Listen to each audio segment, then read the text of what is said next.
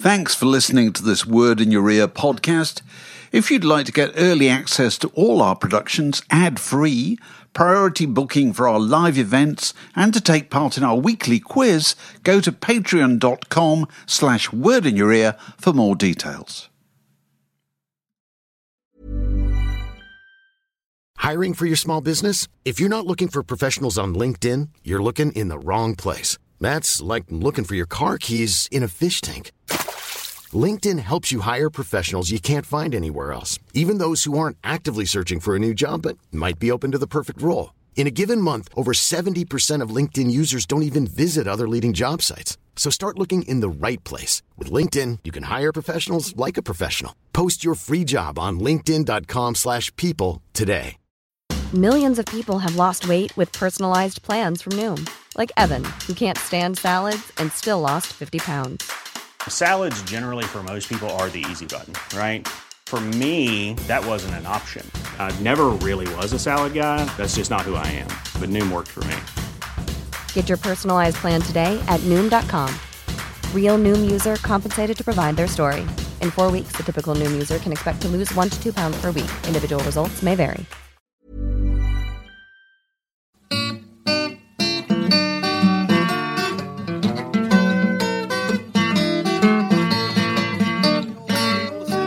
You're listening to a podcast from The Before we go any Word. further, I'll read out the notices. There are two people here who've come all the way from Australia. Please, Craig and Lucas. declare yourself. Can you identify Come yourself? on. Here we are. Great work. Look at that. All the way from Australia. A massive Just to be expense. here tonight. Just to be say here. So. Yeah. Just to be here tonight. In fact, one of the reasons we're getting on with it is they've got a flight to catch back to Australia later this evening. Okay, welcome back to the second part of the show. There was a time, and it's not that long ago, when if you wanted to compile a list of striking books written by musicians of a popular kind, you get to Ian Hunter's Diary of a Rock Star. You might go Graham Parker's The Wrong Trousers. Do you remember that one? I've read all these. And after that, you'd be scratching your head, you know. But that's all changed in the last 10 years or so, when there's been, you know, an enormous number of books written by musicians, generally autobiographical books, from Keith Richards and Bob Dylan on down. And if you have to point out a weakness of a lot of these books, I always get the feeling that they're kind of written index first. You know what I mean? That they start with, can you get a load of names in here? Now, can you get an anecdote about absolutely every one of those names? And in precise chronological order. Yes. Yeah. Well, our guest here has written two highly acclaimed books, which you can't say that about at all, because they're about real life, and you know, his career as a distinguished member of Everything But the Girl, and as a solo artist and a producer and a guy running a record company, sort of doesn't matter to the appeal of the book. And we were actually exchanging emails some while ago when we first of all tried to set up this quite a while ago. I said, my wife's read your book and she doesn't even know who you are. and I realised that it's an appalling thing to say, because I managed to offend both my wife and our distinguished guest. They're both here this evening. I hope they'll both forgive me. My wife's Your wife there. walked out, actually. But up here, would you please welcome Ben Watt? Thank you.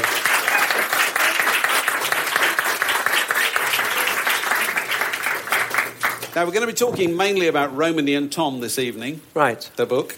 And you're going to read us a bit. I just thought I'd read a couple of pages just to set the tone. I thought I'd read a bit from the middle of the book. My parents are in their 70s at this point, and I've tried to bring them up to London for one sort of last hurrah, and it's all gone a bit wrong. And my mum's actually got very ill and has ended up in hospital. And my dad, who is basically a depressed alcoholic, is unable to sort of look after himself. And we've had to put him into a local care home while my mum's in the hospital, while we all decide what to do. And this is a story of something that happened to my dad while he was staying at the care home in North London.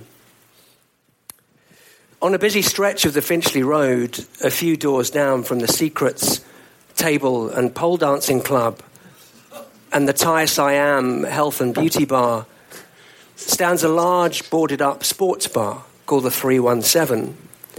It was once a 3-story Victorian pub called the Carney Arms, and at weekends, before it folded in the wake of an underage drinking scandal, it doubled as a pre-club evening night spot with DJs playing funky, sexy house music for buff lads on the pull and girls on their way up west. There were pool tables and big-screen broadcasts, although during the week, most of the 16 satellite TV screens scattered around the venue were blank, and the upstairs and basement roped off, and the clientele corralled onto the ground floor in the mid-afternoons would change to companionless, off-shift waiters on their way to the bookies and a few unaccompanied professional drinkers. It was here, on a January lunchtime in 2003, that my dad, accompanied by a blind man and a chef, both from the same care home where he was staying, escaped for a celebratory drink to mark the new year.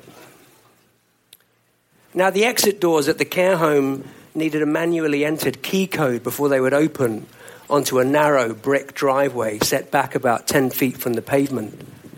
My dad didn't know the code, and I don't suppose the blind man did, but I'm sure the chef could do it in his sleep. The section of the Finchley Road outside the door is a red route, double red lines, no stopping at any time.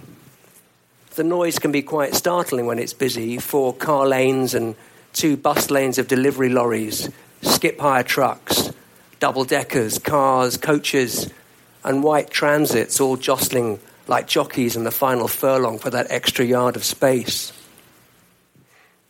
The 317 is about 200 yards away from the care home. It sounds near, but my dad, with his bad lungs, had been finding a short walk up and down the corridor was about enough most mornings. Not only that, but the bar is situated on the other side of the road, across a box junction and a couple of potholes, where the Pelican crossings need smart decision-making once the pedestrian signal flashes green. By the time the 3 of them arrived, my dad was gulping for air. He made it through the front door, took a few tottering steps, and then collapsed on the carpet. You might have thought that at this point the chef, an employee at a care home, after all, would have realised how reckless he had been and sprinted back for help. But no. Instead, he and a member of the bar staff propped my dad up against a fruit machine and gave him a glass of whiskey to revive him.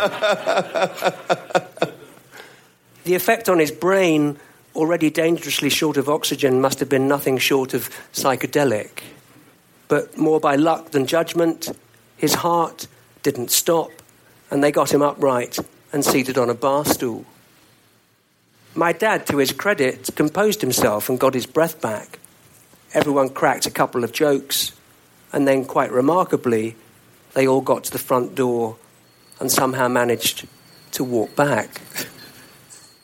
I suppose you must have some sympathy for my dad. As a persistent drinker, he must have found the enforced sobriety at the care home, well, unless you count the evening sherry, hard to bear. The drop in blood alcohol levels must, at the very least, have brought on mild withdrawal symptoms and cravings. And with no emergency sugar substitutes readily to hand, the Coca-Cola, the bars of chocolate, the dried fruit, it must have all got too much, especially when a young, companionable chef was rolling back the years before him. Of course, when I found out, I confronted the care home and expressed my outrage in the strongest possible terms, and there were unstinting apologies. But apart from moving him somewhere else, which in itself would have been even more disruptive for him, I realised there was little else I could do. I had no legal charge over him. He was still a grown-up. Their care home had adequate security measures in place on the front door, which was circumvented in extremely unusual circumstances. And I could no more control events than I could stop him going back to bed all day.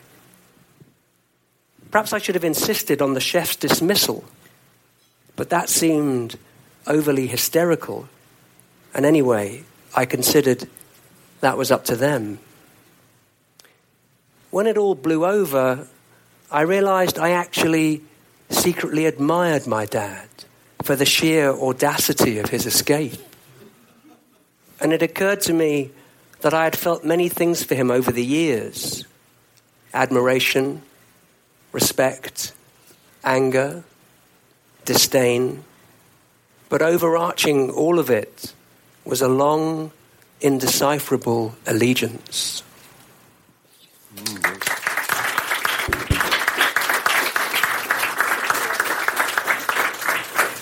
So that's the book, Romany and Tom, which, as I say, was your second autobiographical writing. A memoir is the word you're looking for, David. And it's a considerably easier word than the one I used. Easy for you to say. Easy for you to say.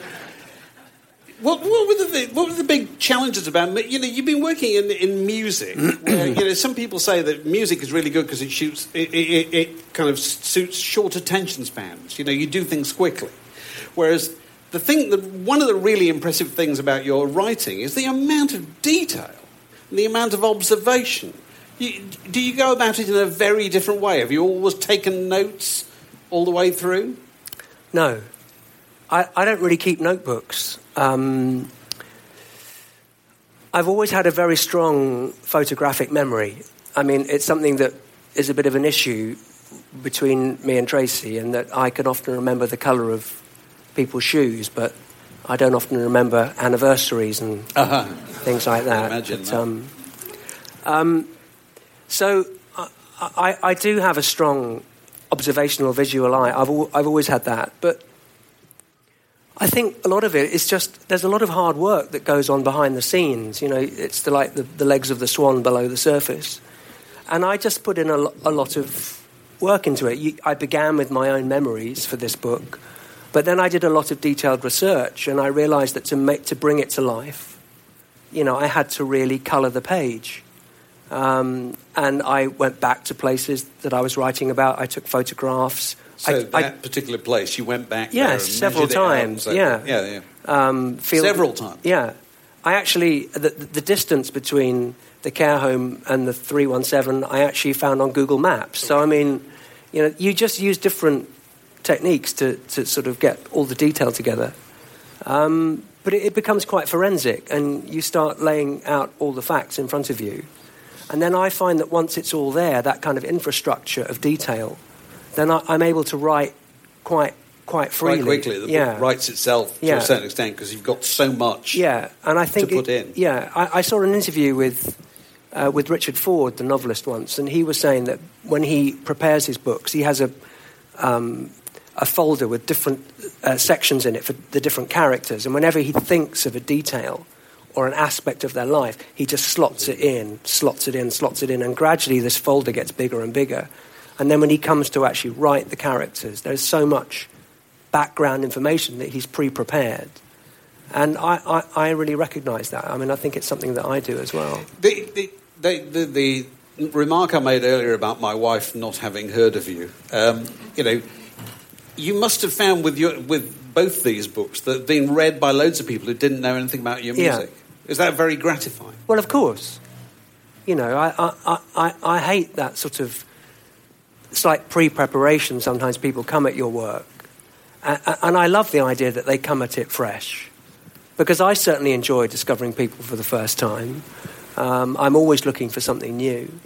I don't expect any airs and graces with what I've done. I like to, you know, impress people just with the work itself. So it's actually quite exciting, I think. Now you've sent us a bunch of pictures from your family album, I suppose, and which might help colour it in for anybody who hasn't read the book, and particularly people who have read the book will want to know more. You should actually give us a little sketch. There they are. I was going to say, we'll start with this is Roman. Your parents are so unimaginably glamorous to me. So introduce them. Just to explain what they did for a living. It is absolutely astonishing, the world that you grew up in. Well, this picture is taken in the early 60s. My dad grew up as a working class boy in Glasgow in the 20s and 30s. His father worked in the local steelworks as a foreman. His mother was a housewife. No one in his family was at all musical. But he discovered the music of Tommy Dorsey and dreamed of being a jazz musician. And when he left school at 15, that's what he wanted to be. And to his parents' credit, they got a piano for him at home that he was able to practice on. And he managed to blag a gig with the Jack Chapman Band, then went into the Air Force. And when he came out of the Air Force in the mid-40s, he went straight to London. It was that sort of social mobility that enabled people to move right after the war. And he had a series of jobs playing the piano in bands in the West End.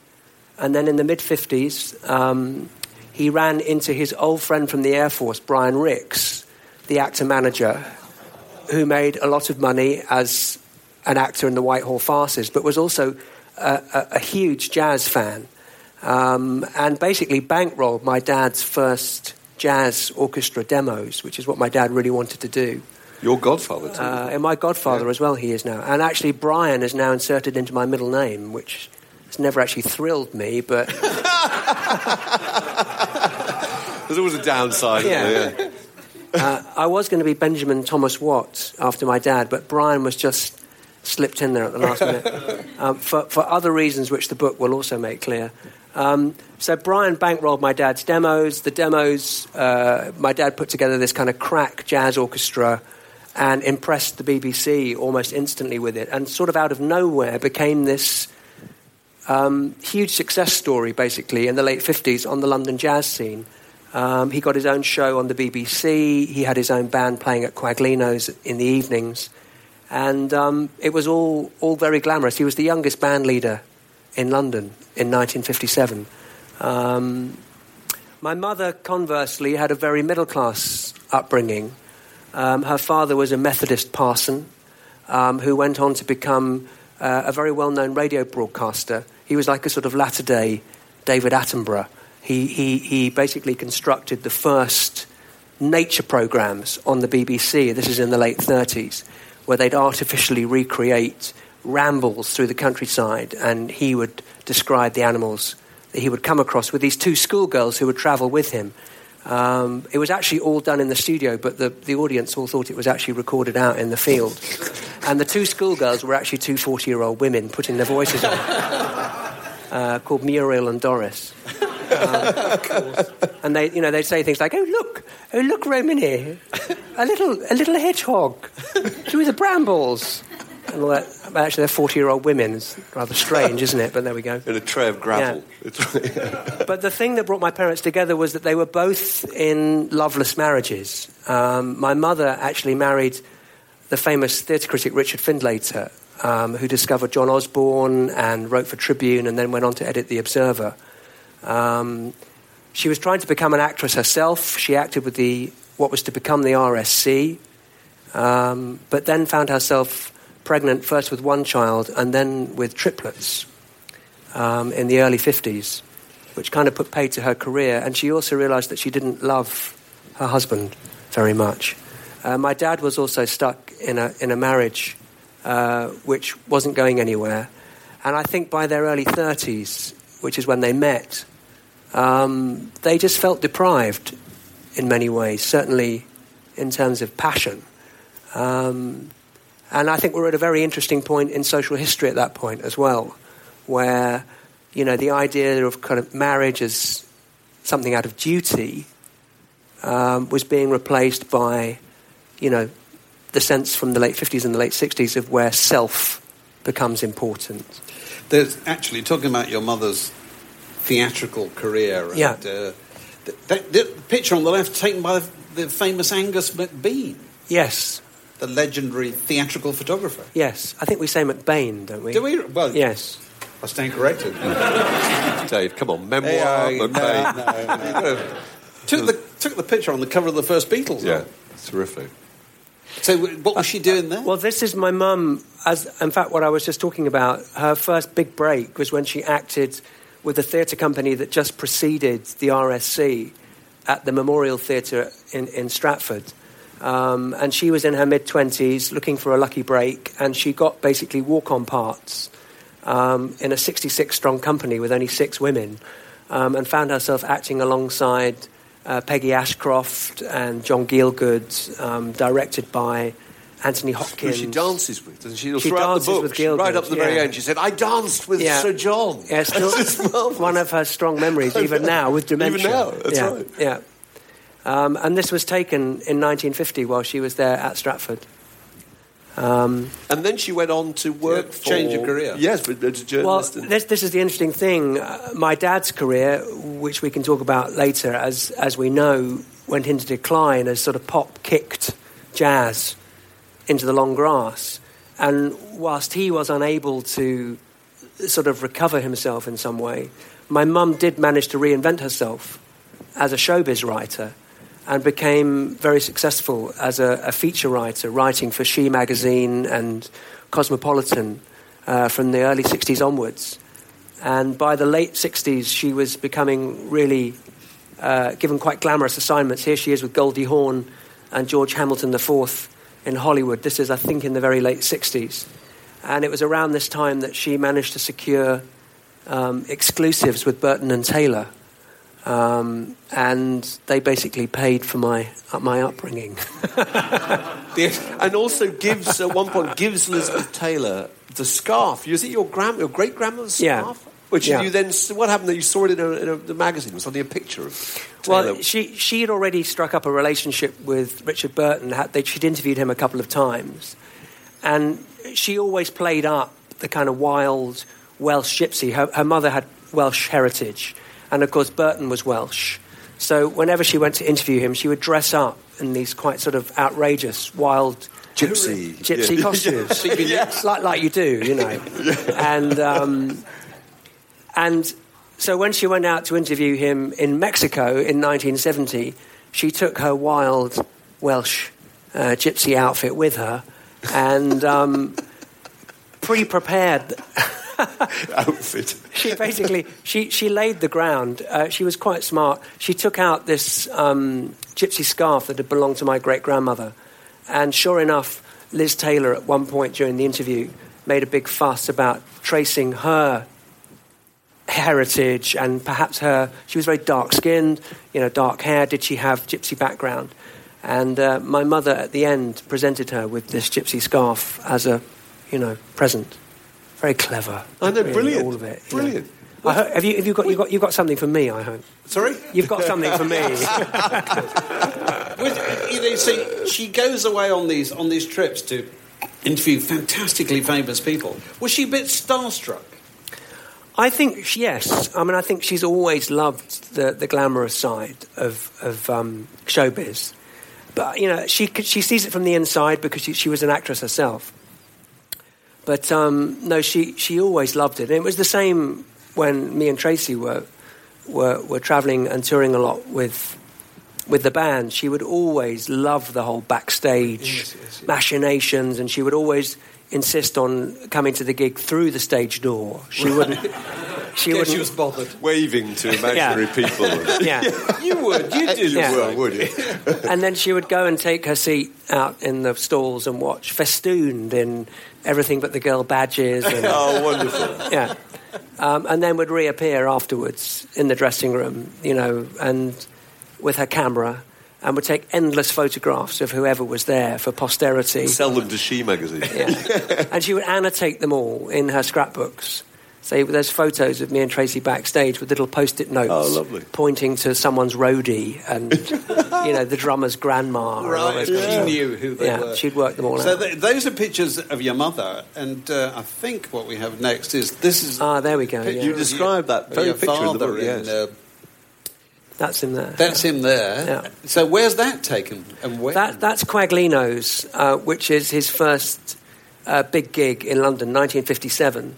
he was actually booked just to be the pianist in the incoming quintet that was taking over from the outgoing band. And you must realise Quaglinos was the place to be in terms of kind of high society and sort of glamorous cocktail living. When this is the post-war years, it's still full of austerity. So, it was a real golden ticket, this place. And my dad was asked to be the pianist in the band, but with sheer force of character and charisma, he sort of convinced the management that what they needed was, as he called it, the new music. And they said, well, how do we get this new music? And he said, well, I'm the person to give it to you. And basically had the whole quintet renamed the Tommy Watt Quintet and talked Quaglinos into letting him lead the band. And there he is with his 5-piece band. And this is probably some MP or Lord or something, I don't know. I've always wanted to know who that is. If anyone ever finds out who that photo is, tell me. But it's kind of very fascinating that he's this absolutely at the top of his game. Here we are. In fact, there's a poster, and obviously the Beatles arrive and pop music comes in, rock and roll, and his position is threatened by that. Yeah. But he will not adapt, will he? He refused. I mean, he was offered extraordinary jobs, wasn't he? Wasn't he offered a job, some arrangement job with the Beatles? Yeah. I mean, it's incredible. So what happened? He was offered? Well, he was signed by George Martin, who just obviously prior to the Beatles was doing jazz and all sorts of music on parlophone. And then George came up to my dad at one point and said, I've just discovered these 4 lads from Liverpool who I think are going to go somewhere. Would you like to do the arrangements? And my dad had a listen and said, well, it's just not for me. Rubbish. Right. Yeah. Never catch on. Yeah. I think he's very wise, actually. I think the trouble is, I think my dad sensed it would catch on, but he resisted and felt that somehow if there was enough of a resistance movement, that somehow they could, in a Canute-like kind of way, hold it back. It's brilliant. And he couldn't be done at all. No. It's extraordinary. This old post that you sent me. I mean, this is like. It's like the early 80s at the WAG Club, isn't it? It is, very much. Blue Rondo a la Turk. Yeah. It is. And look at the venue here. The National Union of Tailors and Garment Workers. Long gone. Yeah. It's around the corner from here. Charles Square. So was he bitter about that change that took place? I think he was, yes. Secretly, although he tried to never let on too much. He always kept his powder dry and... I think he accepted that it was there. He was always very jealous of the kind of arrangers who managed to survive through it. People like Quincy Jones, Pat Williams, a lot of the big American arrangers who managed to somehow, still maintain their dignity and strength even through the jazz years. But for British jazz, it was very different. It's really sad. At one point, he finished up playing piano in the pit at the Bournemouth Winter Garden. Yeah. So I can't remember. He's not even supporting the main act, is he? I no. don't remember who is he? He's waiting for Bruce Forsyth comes on. Well, this was, in 1970, he had one last great roll of the dice when the Dorchester came to him. That's it, yeah. And said, we want to revive the big band sound and we want you to lead the band. And my dad was given the opportunity to put together a 9-piece orchestra and write all the arrangements. And I write about this really vividly in the book because it's one of my strongest, earliest childhood memories. With coming home from school, and my dad every day would be writing these arrangements, and I'd hear the piano in the house. And then, of course, the actual, the residency starts at the Dorchester, and it's an absolute disaster. And it's just little old ladies up from Eastbourne coming up for a tea dance to hear some Glenn Miller, and the whole thing fell apart within about 6 to 8 weeks, and my dad was heartbroken. And you're right, immediately after that, he was just accepting work that was thrown at him, and he ended up playing the piano in the pit orchestra at the Bournemouth Winter Garden, playing piano for the Beverley Sisters, comic routines by Hope and Keane. And anyone remember Hope and Keane? Yes. Very early 70s. Yeah. Double act. There was one great moment he actually had when he was actually given the job as MD for Tommy Cooper in Scarborough, which he does look back on as one of the funniest Well, he did look back on one of the funniest 3 months of his life. And I went up to see him when he was up there. And even I, at that age, and I can only have been about 7, found the whole thing absolutely marvellous and hilarious and thought Tommy Cooper was fantastic. And the whole band were always just killing themselves every night. It was great to watch. But did you also, growing up, when your father was going through these disappointments, did you also pick up something that most non-musicians growing up wouldn't pick up? The kind of the toughness and the humiliation that can be involved in the musician's loss, you know what I mean? That things can go badly wrong and people come home miserable because nobody's turned up and all that kind of thing. Did you absorb any of that kind of stuff? I think probably I did. And I certainly... I realised that humility was an important, card to play when it comes to music, and not to expect too much, and that the tables can turn just as soon as they turn in your favour. They can turn the other way. Right. Perhaps I didn't articulate it like that when I was 18, but it was probably in the back of my mind because I'd certainly seen it with my dad. Yeah. But you were sort of rooted in a... Oh, sorry, we're going on. So, go on. Yeah, I was going to say you were just rooted in a kind of showbiz kind of world. There's a moment where your mother sort of comes back with all these autographs, these people that she's interviewed. Noel Edmonds. Yeah, Noel Edmonds. It's really nice that you collect these autographs. Yeah, James Galway. James Galway, the man with the golden flute. Yeah, absolutely. Yeah. Yes. Wings. Who else at school's got one of those? Yes. That's right. Because you were living... Where were you living at the time of these pictures? Is this Barnes? This is Barnes in southwest London. So it's quite a idyllic existence, it appears to be. And you were living in a road with loads of quite well placed people. Well, it was. We lived in the flat. We had the top 2 floors. We're in the garden here, but actually, the brick wall that you can see there is actually the flat to my grandmother, who lived on the ground floor, and we had the top 2 floors, the flat above. But in the summer, we'd come down and use the garden. And that's my mum actually writing some feature there. That's all. She's got her work with her. And this is the football kit from one of my older brothers after England won the World Cup. Oh, right, and I'm still wearing it about 3 years later, in 1969. Keep the dream alive. Yeah. This ball actually went out of shape because it was left near the incinerator in the garden. And it never rolled straight on the lawn. But it was the only one I was allowed to play with. So what was life like in Barnes at that time, growing up? Well, it was a very media, what you'd call a media road now. And looking back, I mean, the people who I grew up alongside, it was an extraordinary collection of people. Everyone in the road, looking back, seemed to be somebody. On my right-hand side was John Kentish, who was an opera singer at Sadler's Wells. On the right was Basil Davidson, who was a famous African historian. Then there was one of the editors at the Daily Telegraph. Then there was the man who launched London Weekend Television. Then there was the family of Augustus John, the post-impressionist painter, whose son was Caspar John, who was first Sea Lord at the Admiralty. And all these people lived in the road, and it was... fairly bohemian and kind of, yeah. How did your parents feel about living amongst those people? Well, I think my dad always had a very strong kind of working class, slight socialist chip on his shoulder about it all. And certainly he had no time for the editor of the Daily Telegraph, for example. Right. And he was always slightly, He slightly looked down on it all. He thought it was all a little bit poncy, right, really. And he preferred to spend his time in the public bar at the Bull's Head with plumbers and drummers and... Right. Because that was more the kind of person he was. So you got half brothers and so forth, but you were brought up as an only child there. Effectively, yeah. I mean, my half brothers and sisters from my mum's first marriage to Richard Findlater, we all lived together, so I grew up with them. But then, where my memories start, which is where I'm about 7 or 8, they're already in their late teens and about to leave home and go to university and stuff.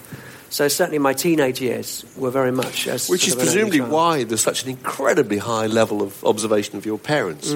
Because had you had brothers and sisters, you would probably ignored your parents and played with them. I don't know. But it's so extraordinary how much you've noticed of what they did and remembered. Yeah.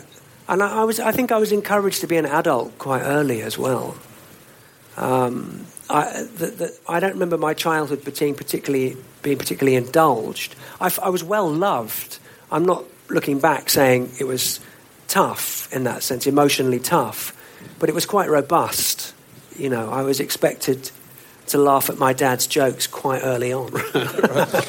It's the same in my family, isn't it? Yeah. So then you go on, you leave and you go to university and so forth, and you've made a records on your own, and you meet Tracy, who's made records with a group and so forth, and you get together and you have success, more success than your father ever had in the music business. How did your parents feel about your success?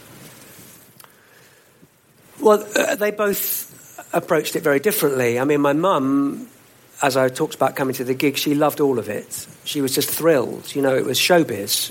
You know, it was a different kind of showbiz, but let's face it was still showbiz. Yep. And she clipped out all of the reviews and the cuttings and kept scrapbooks and would always ask me how the notices were for our albums. You know, That's great. Yes. The New Musical Express. Yes, the notices and the Melody Maker. Rave notice. Yes. And my dad was always much more conflicted. And I think it was because, you know, on the one hand, he was very pleased that I'd made a career as a musician. I mean, that was a great plus point in his eyes. But, of course, I was making a success in the very area of music that he'd rejected and that had kicked him out of the way. So it was difficult for him. And I think, you know, one of the big problems lies in the difference between jazz and pop, if you like. I mean, jazz is very much about self-expression allied with technique, and pop is very much about self-expression allied with lack of technique, or concept, let's say. You know, where concept is as important as anything else.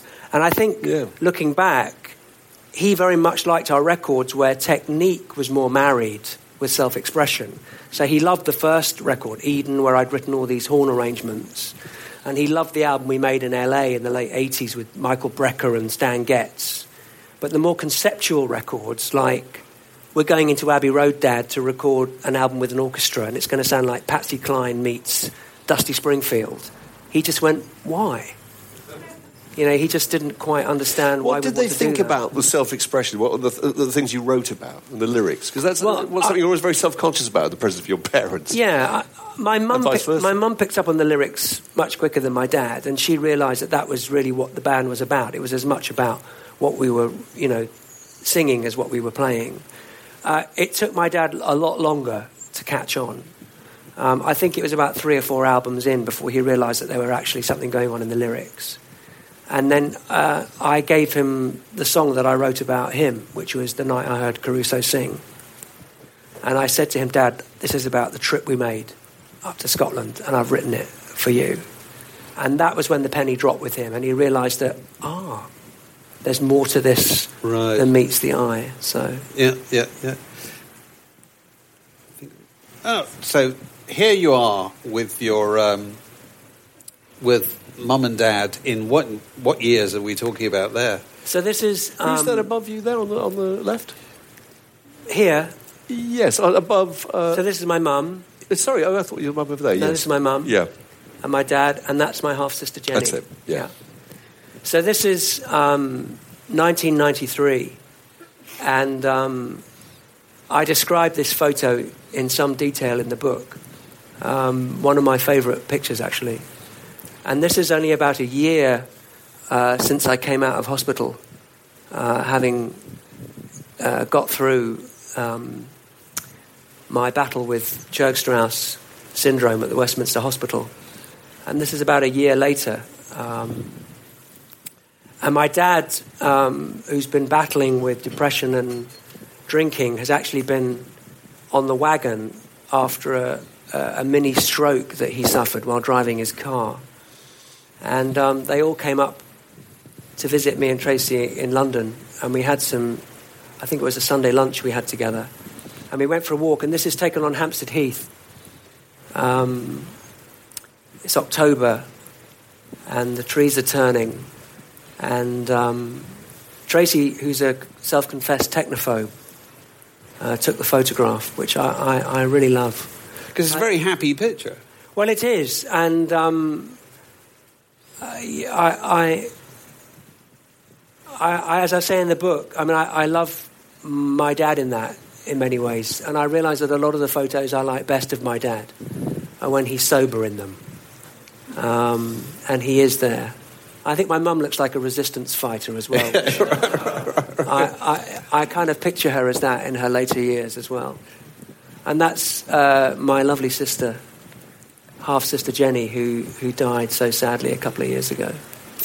So did you... Was drinking always... It was a big issue, was it, with them as you were growing up? Well, I think it was part of that generation, you know, and I think it was... You know, it was a very social thing.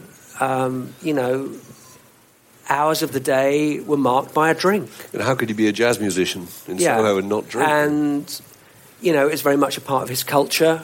Yeah.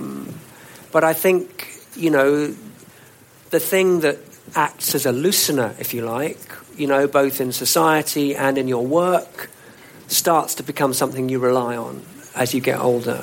And they couldn't, particularly my dad, couldn't shake off the drinking.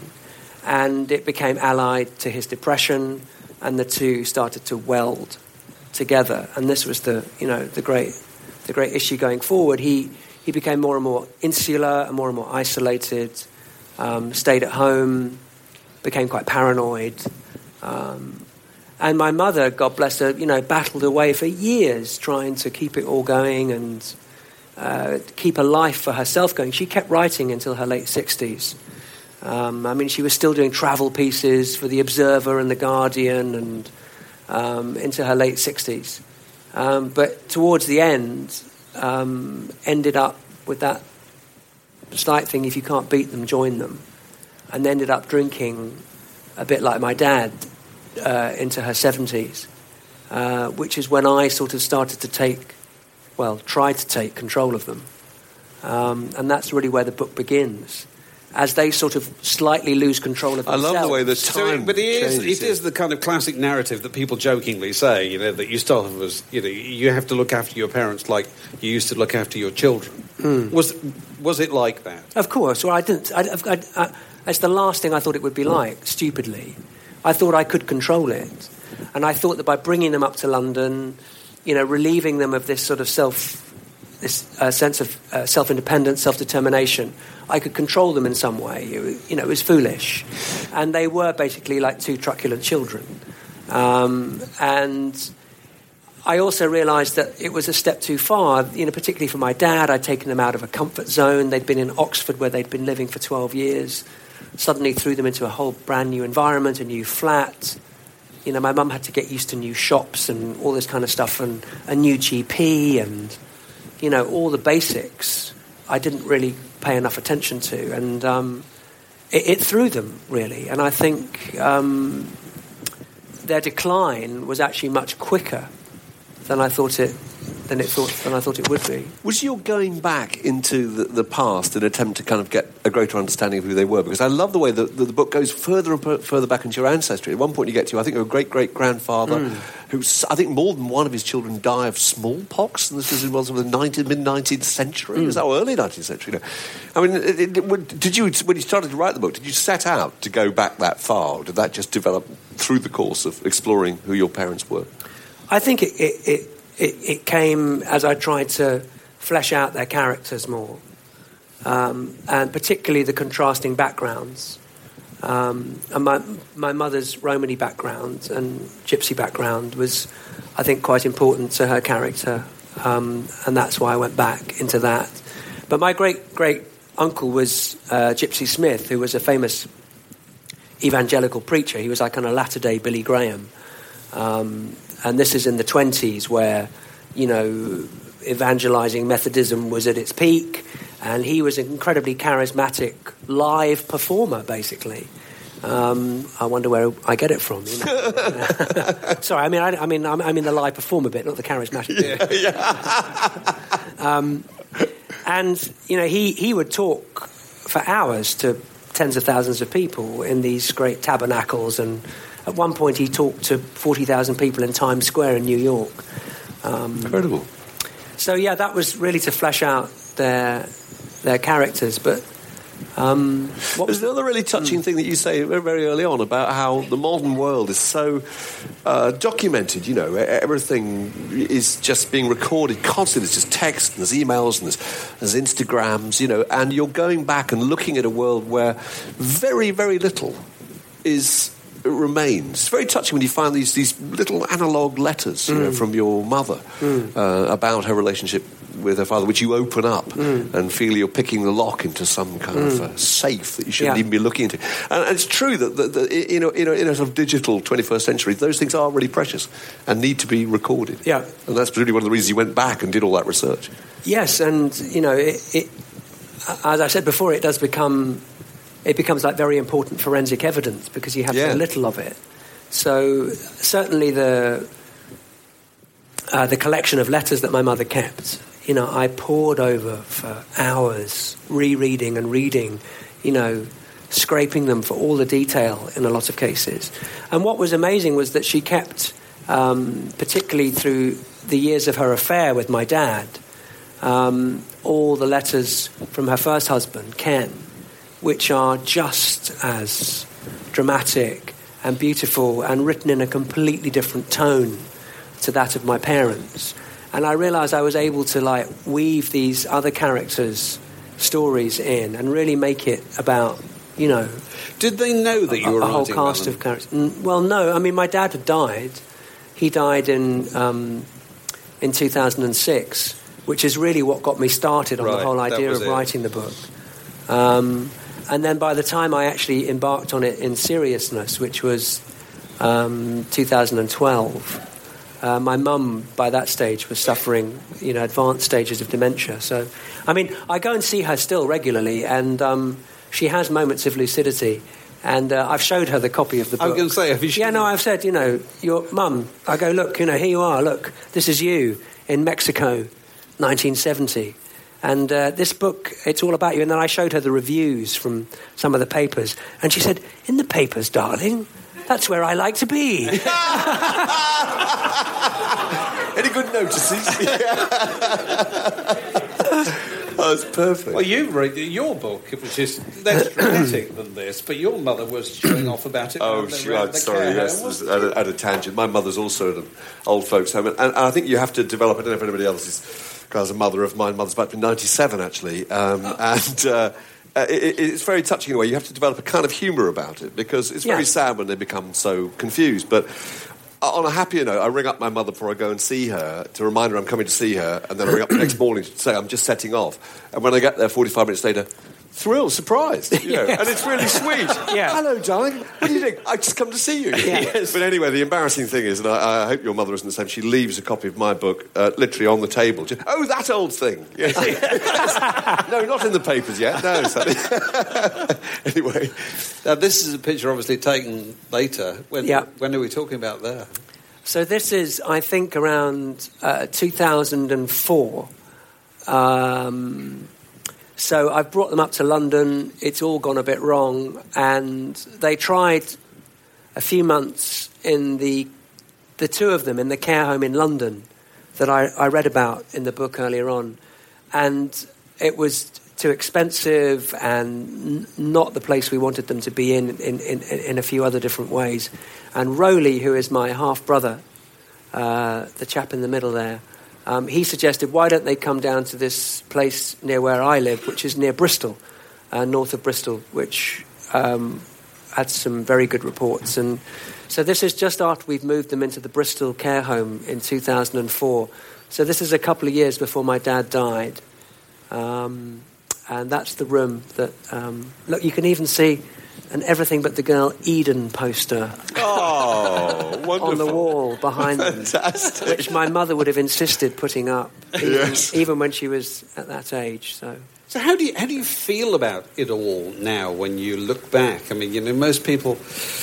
Do you feel you did everything you could? And I do, and perhaps I was naive in some ways, thinking that I could, exert some control over them when they came up to London. But at the same time, they were in such desperate straits in Oxford. My mum was really losing the battle. It was a terrible house to live in physically as well. There were too many stairs. My dad was very immobile. Apart from his depression, he also was suffering from, well, for want of a better word, emphysema. It was a COAD, obstructive pulmonary disease. So, coupled with his drinking and his depression and this appalling bronchitis, he was very housebound, and something had to be done. But, I feel that I did everything I could. And, Rowley has been marvellous as well in these later years, particularly with my mum. He visits her very regularly because he's nearby. So, we still put the hours in. And it struck me reading your book that actually we're the first generation, and they are actually at the business end of this, to really experience this idea of old age. People didn't used to live this long. I mean, the last of my grandparents died when I was 3. They were in their late 60s. Nobody got in a great state about it. That was considered to be a really good innings. Yeah. So you and everybody, all of us, are learning huge amounts about a whole world we don't know much about, which is people having lives up to the 100. I think, in years gone by, people of the age of my parents by this stage would have got pneumonia or would have had a fall, which is usually the one that leads to hospitalisation. But the miracle of modern medicine is often, Yes, and, my mother now lives in the newly built wing of this care home in Bristol. It's absolutely bulletproof, nothing's going to kill her in it, and it's marvellous in some ways that she's still alive, but at the same time, I'm very aware that she sort of wishes that it would end now. She's outlived my dad by 8 years. She's got dementia. She's aware that her life is and very not sweetly, much she fun, thinks that your dad is on the board of directors of the care home. That was a period she went through. Yes. Oh yes, yeah. Which is rather touching, really. Nice to think of him in such a controlling, responsible position. Yeah. some of the things he's done in his life. Well, I mean, her dementia's taken various forms over the years, some of it not quite as humorous. I mean, at one stage, just after my dad died, it was difficult because she kept... At first, she saw him returning through the wall of her room, and I used to say to her, "How do you see him, Mum?" And she said he was always so well dressed, and he was always dressed in the clothes that he was wearing when they first had their affair as this 60s band leader. Oh. And that was the point in the book where I realised I could actually use that as a kind of a method of telling the story of their affair, as she witnesses this ghost, of her husband come back dressed like that. But then very quickly it all got difficult because she suffers from this form of dementia, which has these quite vivid hallucinations, and it wasn't long before he was a skeleton under the bed and all this kind of stuff, and it was very complex.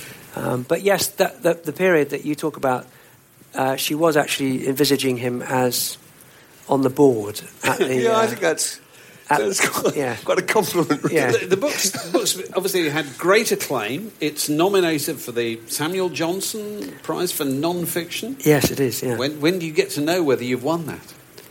I think it's on the long list, and then the short list, I think, is October. Right. If there's any justice, it's going to be on the short list. I think the final award is November. Right. Yeah, you had presumably lots of good feedback. You must have had lots of good feedback from people who's similarly placed with their own parents. Is that true?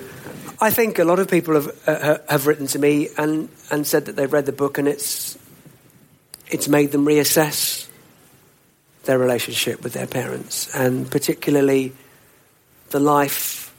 Well, two things: their life with their parents now, the years that are left to them with their parents, but also the life of their parents before they were born, and using that as a method to understand their parents more now, which is very much, the idea I had to kick the book off, this idea that we only tend to see the second half of our parents' lives, which is the downhill part. And the golden years of our parents' lives, we actually have to go back and piece together. And when we look into it, we realise that was very much the thing that defined them. There were moments in there which made them up. And actually the very first line of the book, the preface, that line about the golden years, I actually put on Twitter back in late 2011, early 2012. I virtually put the whole line of the book on Twitter because it struck me as an idea. And I got such a response. I thought, this is really good, and it became the driver for the beginning of the book. Wonderful piece of instant market research. Yeah, it was fantastic. Instant market research. Yeah. Now, so there's the book, and it's an extraordinary piece of work, Ben. It really is. Thank you. Absolutely terrific. It's fantastic. You're now back to your musical career. Yes. You're about to go on tour, is that right? Yes. Back out on tour, yes. Right. Because you laid off it a long time. Yes, 31 years, yeah. Right. So was it the itch that, brought you back? We were talking about this with Zoe earlier, with Fleetwood Mac, that they can't give up, Did you feel that pull of playing music? Well, there's two things I'd say. I mean, obviously Everything But the Girl went on this kind of permanent hiatus in about 2000. Tracy decided she wanted to, bring up family, and then when she returned, she went into a sort of solo career. And I felt I'd actually kept my performing years going in many ways, because although I've not been visible... You were DJing? In the rock and pop world, very much on the underground dance scene, I was very visible, and was travelling a lot as a DJ, playing clubs and festivals. So that side of it never really died in me. I've always been a bit of a show off. I like getting up on a stage and performing. As your mother. Exactly. And my dad in some ways, I think. Yeah. And I love that moment of interaction, when the lights go down and you have to make something common happen between the two of you, the audience and the person on stage. I get a real thrill from that.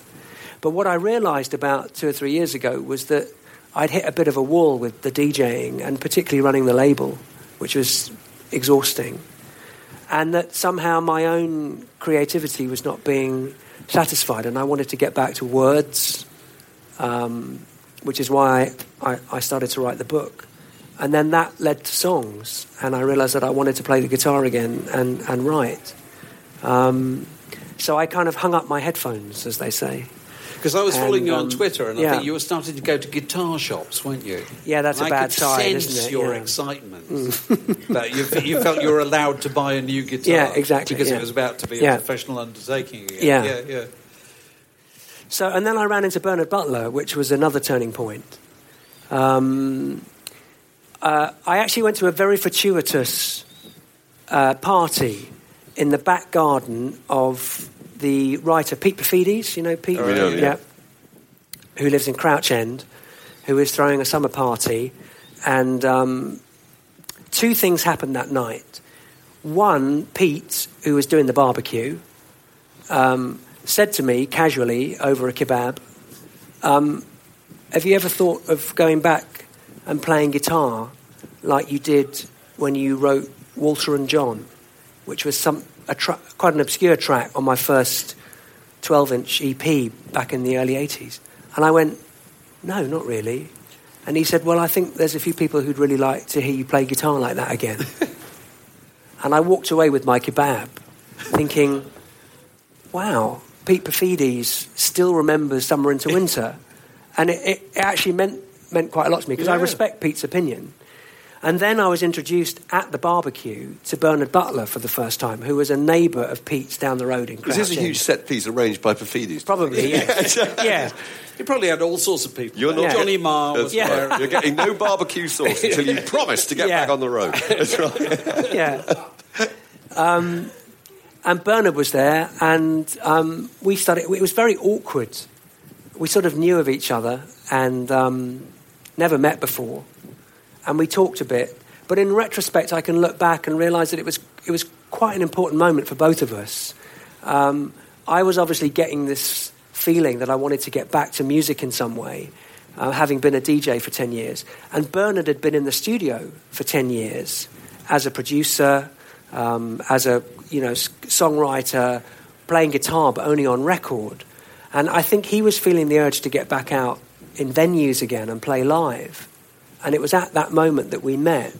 And we got together a couple of weeks after. I invited him over to my place to just play, and it was a disaster. We were really awkward with each other. We didn't know what to play. We were tiptoeing around each other. Bernard had broken his leg playing football and arrived with it in a cast, and he was a bit grumpy. And I thought, this isn't going to go anywhere. But in my heart, I felt that there was something there. And then a year later, I'd started to write the songs for Hendra. And I rang him up again and said, look, I've now got this idea. I've written all these folky, open-tuned, quite impressionistic things. And I want this darker voice. I want this kind of overdriven Mick Ronson, kind of Richard Thompson sound on the record. And you're the man to do it, Bernard. And I didn't actually, that's wrong. I didn't actually say that to him, but that was in my mind. And I went round to see him. And I said, what sort of thing would you play over these songs? And he said, he literally picked up a guitar while one of the demos was playing and played that kind of thing that he plays on the record, which is exactly what I wanted. Perfect. And I just went, Bernard, You got the job. And we got married there and then. Well, it's been a very happy comeback, because this won the Difficult Second Album Award recently. It did, yes. Do you get a prize with that? Who gives this Difficult Second Album Award? It was the AIM Awards, Association of Independent Music, Independent Music, yeah. which is in their 4th year now. I mean, it's a very, very good sort of industry body, and they've been very invisible, doing very good work for the independent sector for many years, and they've now set up an awards to make themselves a bit more visible. And this was their 4th year. And they've got a category which is Best Difficult Second Album to reward. Brilliant idea. So you've got a statuette, have you, or something? I have a little robot, yes. Okay. Well, let's hope that come, next year, whenever it is, November, that you have a Samuel Johnson Award to go with that, because it's richly deserved. That's all we got time for. I faithfully promise people they'll be home early. Would you Ben will be signing this book. Ben will be signing his book out there for anybody who'd like please buy a copy. It is fantastic. Please thank Ben Watt. Thank you.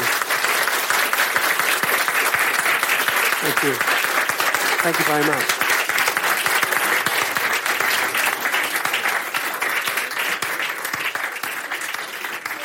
This podcast was brought to you by The Word.